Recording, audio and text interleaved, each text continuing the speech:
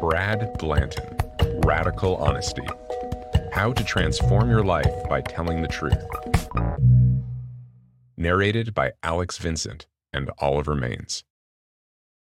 When was the last time you told a lie? It wasn't any time recently, was it? Ah, good. Well, kudos on your honesty. Unless that is you're lying right now. Are you? No matter how you answer that question, it's a fact. People lie constantly. At least, that's what the author, Brad Blanton, believes. We lie to others about how we're feeling, and we lie to ourselves about who we are and what we want. Learning to lie is simply part of growing up. But that doesn't make it healthy. The truth is, all this lying is killing us inside. So how do you stop when lying is everywhere? The answer is simple, yet also incredibly difficult. You just have to tell the truth radically.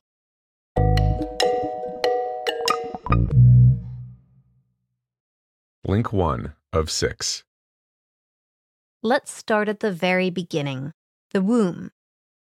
A few months after conception, consciousness dawns, and that's when you experience itself for the first time. Everything seems to be eternal, timeless. You may not consciously remember this experience, but on some level it remains with you. It's this experience of eternity that you, like everyone else, long to go back to. But you can't, because once you're born, you learn how you're expected to behave in the world around you. As the author puts it, the mind takes over from the being, and that clarity you had in the womb is lost forever. That's what religion and philosophy are about. They're efforts to recapture that lost purity.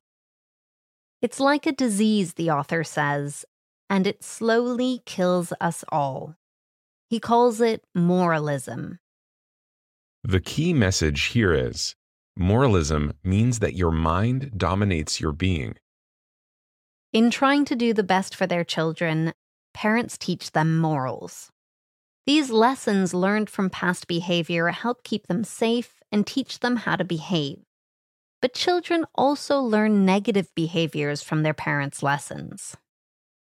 The author tells the story of Stephen, a young boy who made a mess while secretly making lemonade in the kitchen.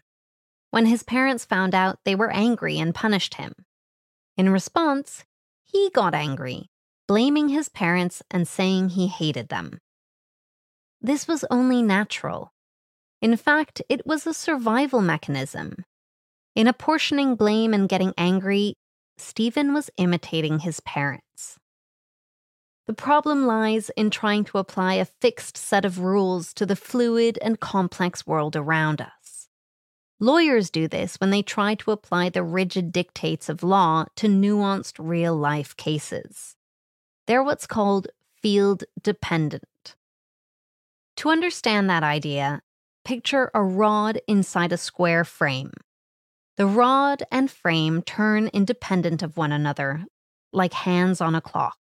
The room you're in is dark, so the rod and frame are the only things you can see. Suddenly, the frame stops moving, but the rod continues. So when is the rod vertical?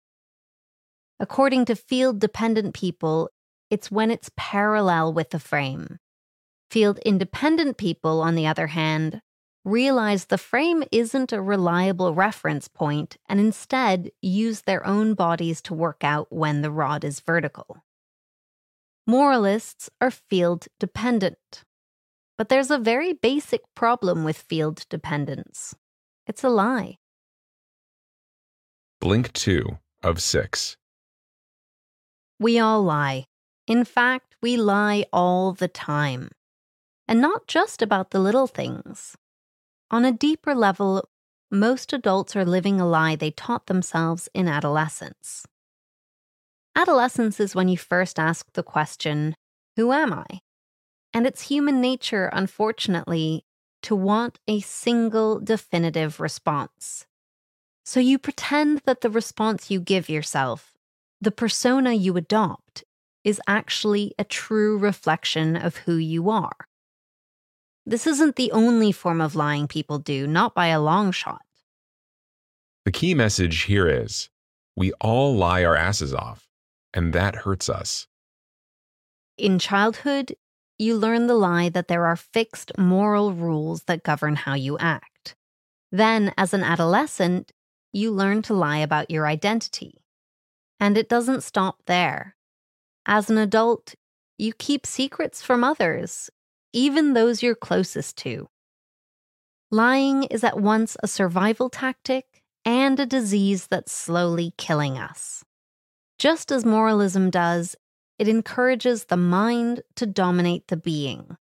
No treatment can fully cure it, but through telling the truth, the disease becomes manageable.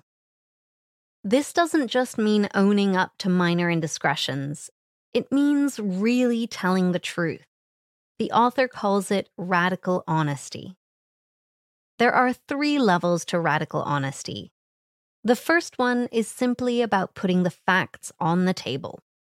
So often people are held back by the secrets they keep from loved ones. Relieving that tension by admitting your lies is good for your mental and physical health. The second level is about emotional truth. People seldom admit how they really feel because they're worried about how it'll sound to others. But it's not enough to admit you had an affair, for example. You also need to be honest about how it felt. Otherwise, you're still lying. The third level of truth-telling is where you start to live the truth. It's where you can fully admit that your true identity, your being, isn't the same as the identity you've been presenting to the world. This means acknowledging your vanity, your egotism, your true desires in life. The author, for instance, acknowledges that he wrote his book because he wanted to become a famous intellectual and to help millions. He wanted to be a bit like Jesus. It's tough to be unflinchingly honest about yourself, but you have to try. And in the next few blinks, you'll find out how. Blink 3 of 6. Radical honesty is a simple concept. Just stop lying and tell the truth. Putting it into practice is hard, though. As an example, imagine this difficult situation. You've slept with your husband's best friend, and now it's time to come clean. You might think that being honest would simply mean telling your husband that basic fact. You'd probably then have a fight about it and end up resenting each other, maybe forever. But radical honesty is different. It means being real, uncomfortably real, right down to the smallest detail. The key message here is radical honesty means telling the whole truth, no matter how uncomfortable that is. Radical honesty means sitting your husband down and telling him everything, including how many times you had sex, whether you had orgasms, what you did afterward, how much you enjoyed it, and so on. Simply telling your husband the basic details isn't enough. Unless he has the full picture of what the experience was, you're keeping things back from him. This is because of moralism again. Usually, when conversations about this sort of thing take place, people use evaluative language. They talk in terms of rights and wrongs. The more honest approach is to use descriptive language. Stop trying to justify your actions or waiting for your partner to judge you. Simply acknowledge that it happened and that you felt how you felt. It's hard to do that, but it's better for your relationship. And in the long run, it's better for your stress levels too. Lying takes such a physical toll on us that it wears us down. Radical honesty like this can save lives. As a society, after all, we're still somewhat repressed. Sex itself is less taboo than it used to be, but we're still a long way off being truly open about our sexual desires. At the heart of all this repression is neurosis, which the author defines simply as refusing to accept whatever is happening right now. If you're neurotic, you're demanding that your life should be different in some sense. You might be denying your sexual feelings, anger, grief, or anything else, but whatever it is, it's deeply unhealthy. Psychotherapy is one way to attempt to relieve neurosis, but even in the sessions he conducts, the author recommends the same approach. To work through problems like this, the solution is simply being honest. One of the biggest things we repress, of course, is anger. So let's take a look at it. Blink 4 of 6. You've probably heard some version of this story. An enemy soldier throws a grenade into a camp. One soldier dives on top of the grenade helmet first. He dies, but everyone else survives. He's a hero, right? Sure, but not every act of self-sacrifice is heroic. Like the soldier covering up the grenade, you probably cover up your anger sometimes, absorbing the full force of it when it explodes inside you. This can seem like the noble thing to do, as if you're sparing other people. But unlike the heroic soldier, you're actually being foolish. You need to let your anger out. Not just for your own good, but for the sake of those around you, too. The key message here is, holding on to your anger isn't noble self-sacrifice. It's just repression. When you accumulate anger, you inevitably start to resent your friends and family. You believe you're doing them a favor by hiding your true feelings. But the opposite is true. Nobody likes being lied to or having feelings withheld from them. So bottling anger up only makes situations worse. So you have to let it out. And that means letting it out as it is, without trying to make it seem reasonable or morally correct. For instance, a couple once had a fight in a therapy session with the author. Anne accused David of never listening. As an example, she mentioned a time when she'd come home from work stressed and he wouldn't turn off the television. David said he'd just asked her to wait until the commercial break. At this point, both of them were looking to the author for approval, wanting him to judge who was right and who was wrong. But that was irrelevant. What was important was that she was angry. Eventually, Anne articulated her anger, yelling at her husband that she resented him not simply turning the game off. Just articulating that proved liberating. It made her realize that 30 years ago, her father had done the same thing as David had. Without allowing herself to get properly angry, she'd never have made that breakthrough. Sometimes anger is less reasonable than Anne's.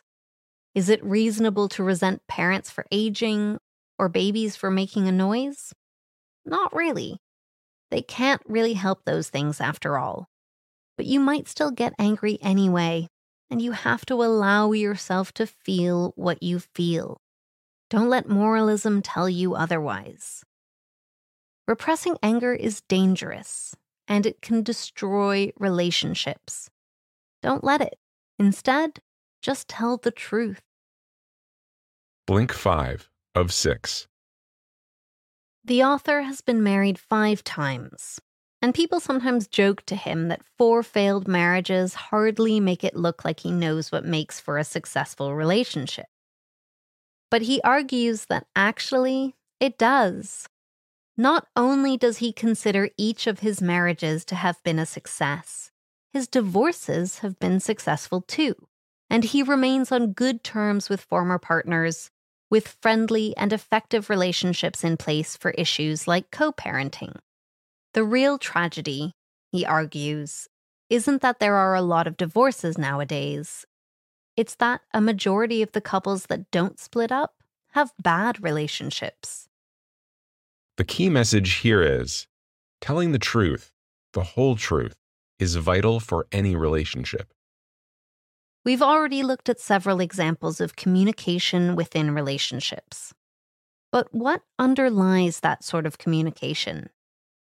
The philosopher Martin Buber suggested that people have two basic attitudes they can present when they speak. One he called I-you, and the other I-it. And they are effectively different versions of yourself. Even though you'll just use the word I in either case, that word can mean two different things. If you're saying I-you, you're talking to your partner while acknowledging that they're their own person with complex feelings of their own. If you're saying I-it, it's like you're relating to an object rather than a conscious being. That's why the author recommends using clear declarative statements like, I resent you for, or I appreciate you for. These encourage people to see their partner as a being, not a thing.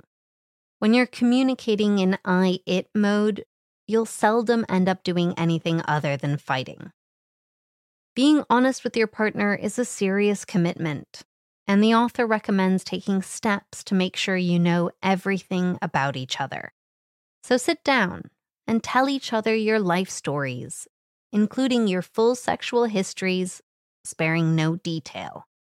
The author also recommends being completely sexually honest by masturbating in front of each other. And once you've done all that, take turns talking for half an hour, with no interruptions, about what you think of each other, the good and the bad. This is what being honest with each other really means. Being in love with someone is a beautiful, magical thing, but it involves letting your own identity become part of something bigger. If you don't let your whole self become part of it, you're not doing it right. Blink 6 of 6. The pace of life is quick these days, and we're surrounded by stimulation. Given that, it's no wonder that lots of us are stressed. Our bodies just aren't designed to be this busy all the time. And our commitment to moralism just makes things worse.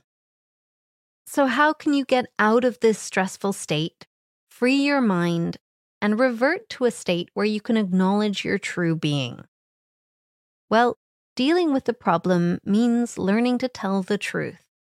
A psychotherapist can help people with this, but that doesn't always work. Ultimately, it's about taking responsibility for yourself and putting plans into action.